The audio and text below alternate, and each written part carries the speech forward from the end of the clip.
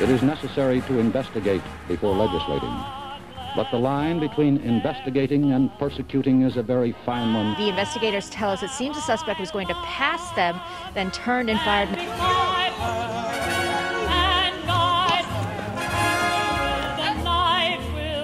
Christine, Laura, what you're seeing behind me is one of multiple locations. I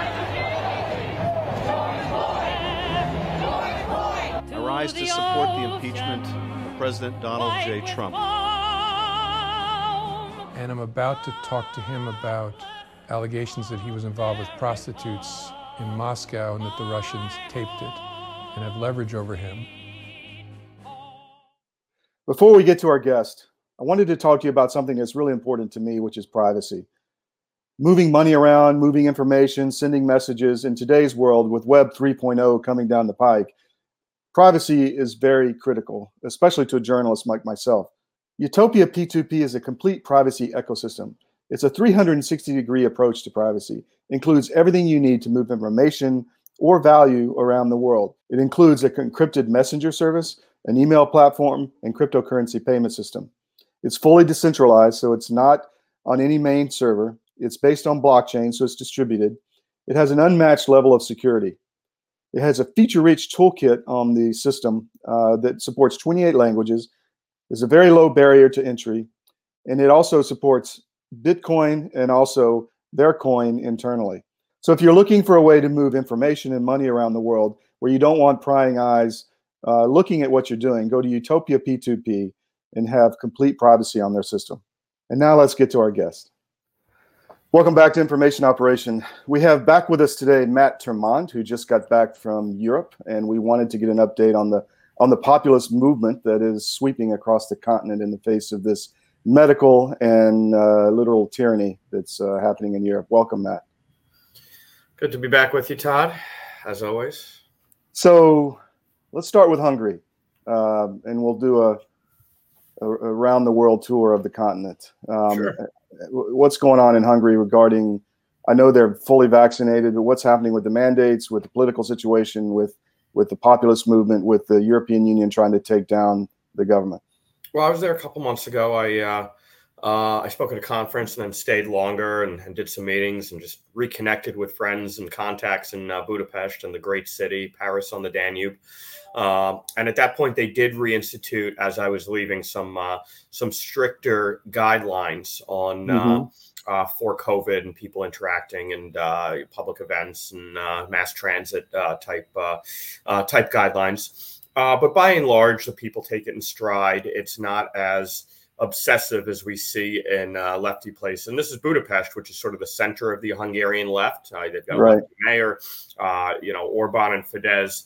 I like to break it down kind of simply that in the 1/3 of the country that is sort of the center where Budapest is, the Budapest metro region, it's only 10 million people in the country. And so 2.5 or 3 million are sort of in the greater Budapest metropolitan area.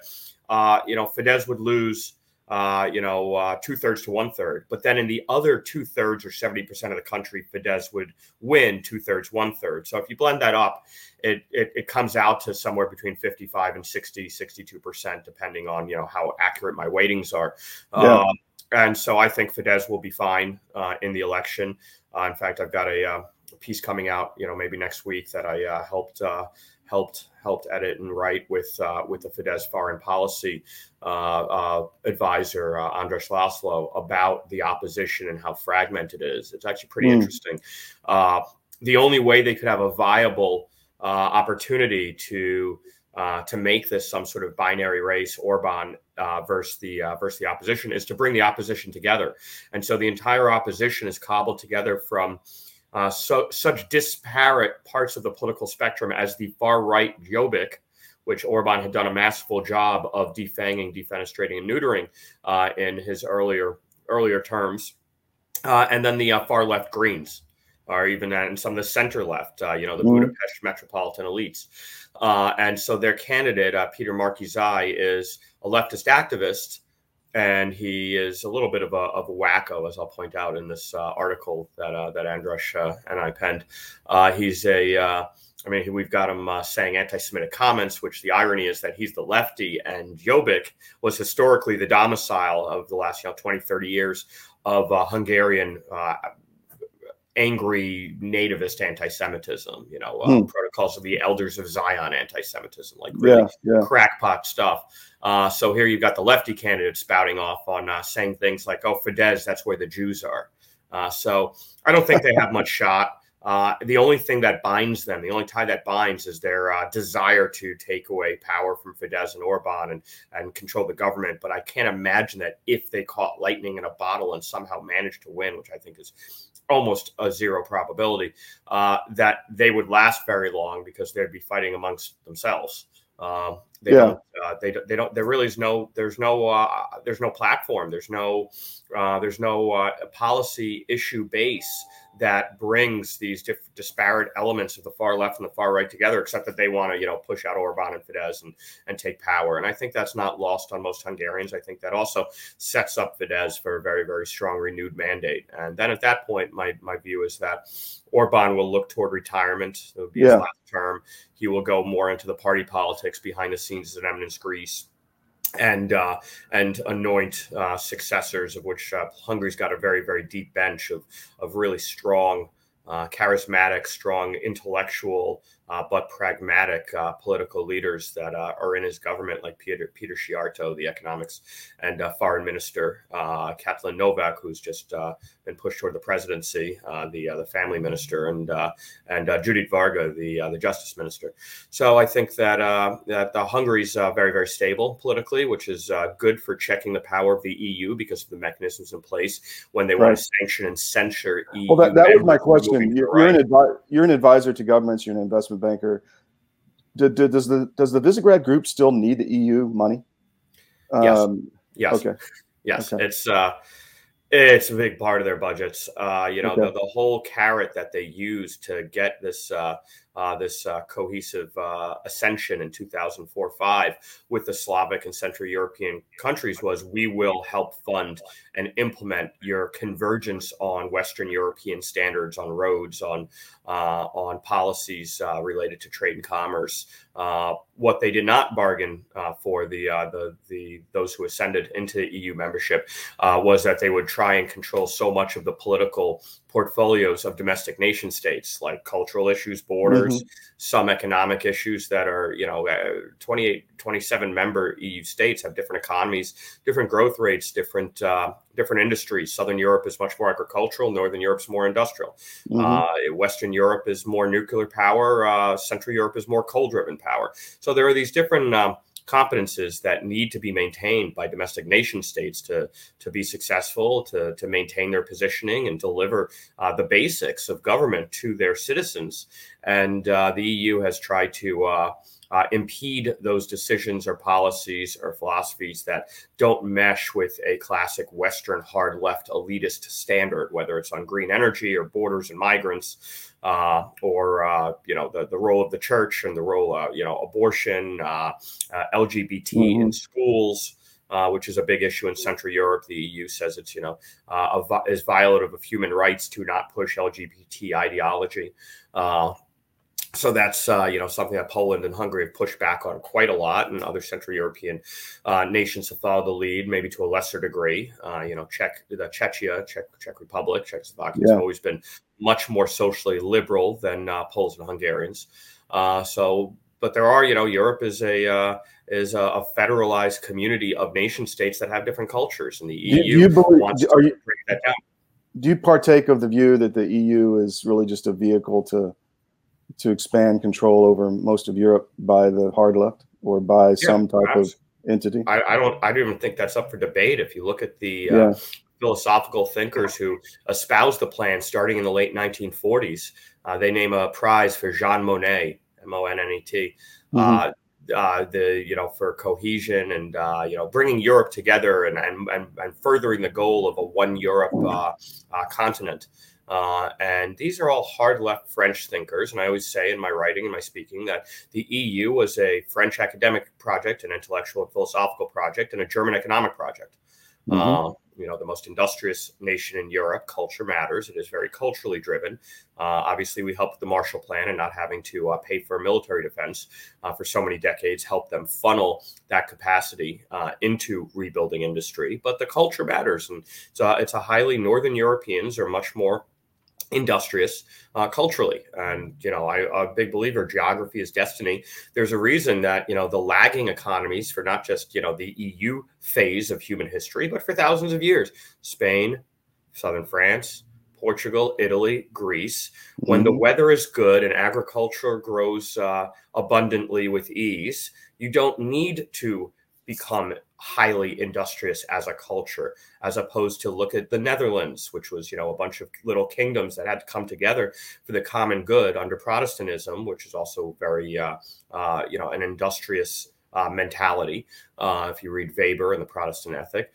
But they had to come together to tame the land because of they call them the lowlands, the Netherlands, the propensity for flooding. They had to come up with an industrial dike system to manage, to engage in successful land management and make their lands arable, fertile, and maintain them so that they can grow crops. The city, same thing. Look at Amsterdam and the bridge network. So I mean, none of these things are coincident factors. They're all driven by the destiny of geography, of culture, of human evolution and cultural evolution in their societies. So, that's, we covered Hungary. Germany. So let's go to the other part of the Austrian-Hungarian Empire of Austria and then Germany. How do you see them happening? Well, I mean, Austria is ground zero now. Vienna is ground zero for the vax mandate, vax passporting, fiat diktat policy coming from the top down, and people are really revolting.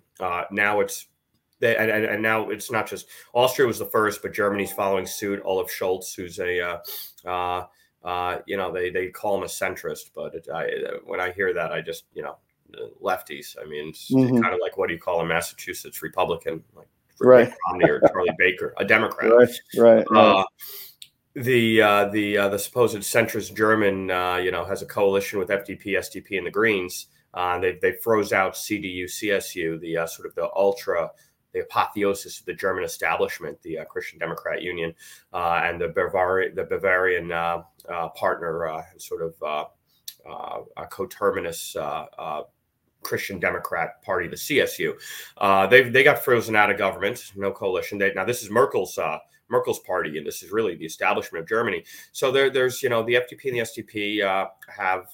You've got, some sort of social democrats that are further left. You've got some sort of more business-oriented center righties. And then you've got the Greens, who are Greens, European Greens, who are a special breed of ostriches with their head in the sand that you could organize developed world societies based on green initiatives is ludicrous. I mean, the market will develop. As we're finding out in the U.S.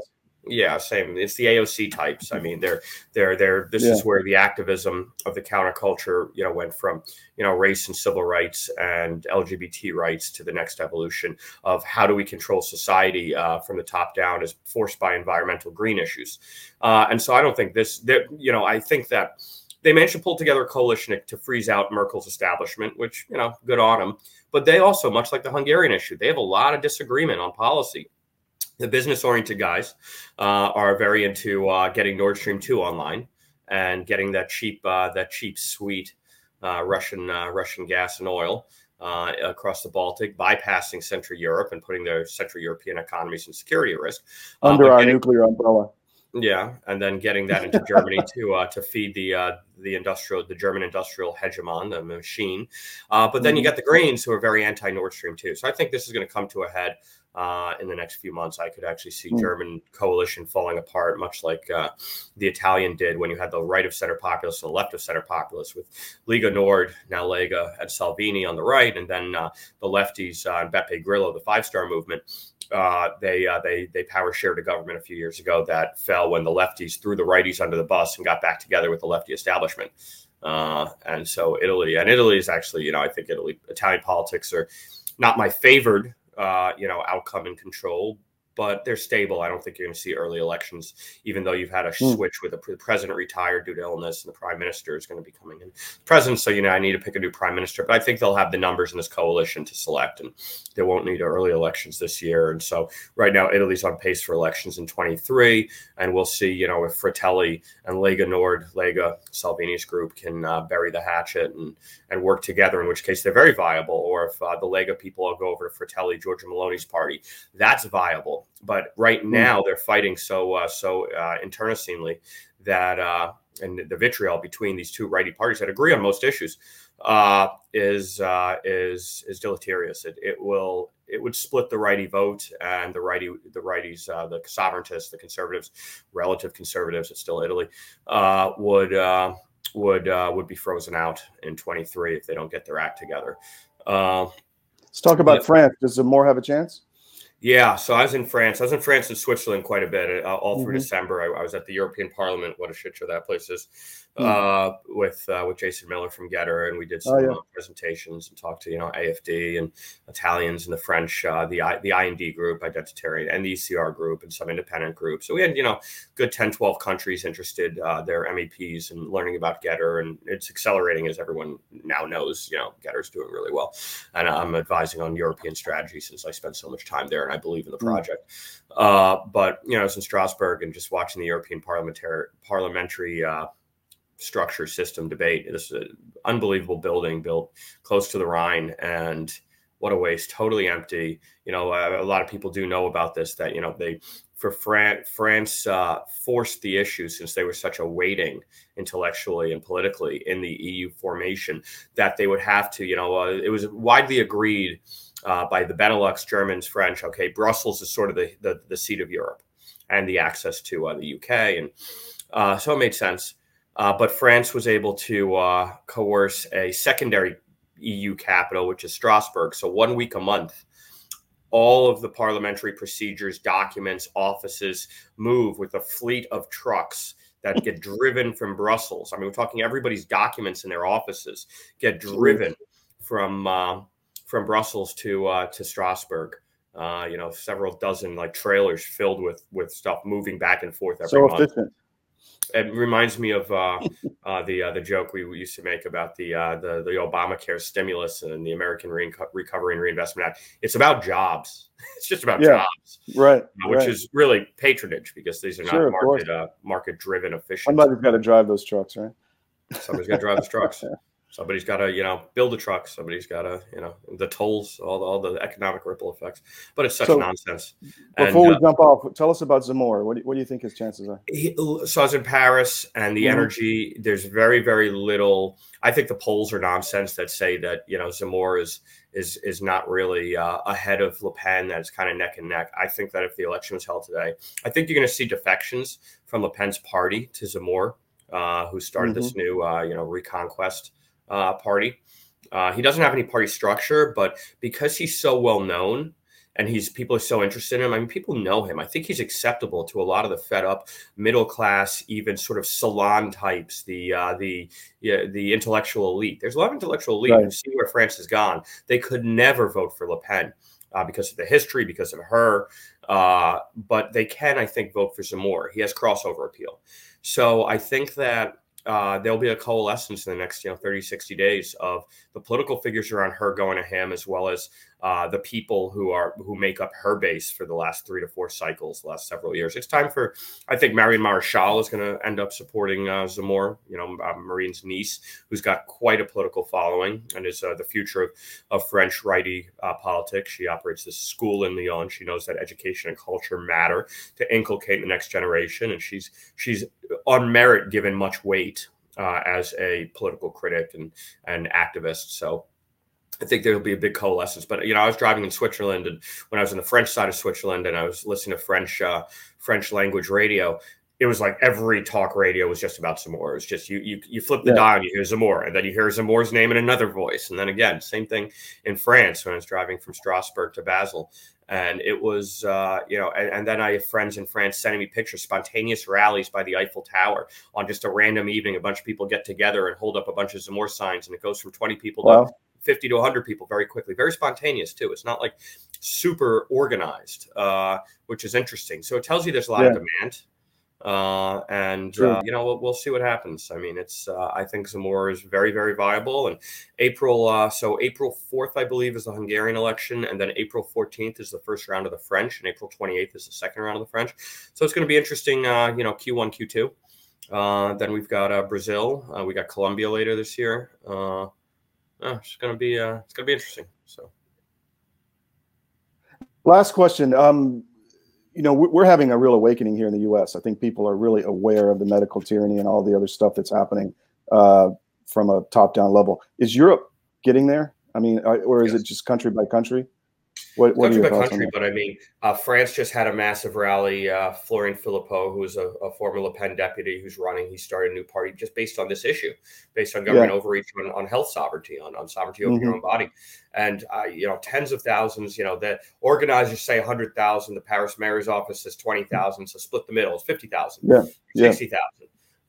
And it's, on a rainy Saturday afternoon, tens of thousands of people, it's undisputable, tens of thousands of people, walked the streets centered around La Invalides, which is where Napoleon's buried.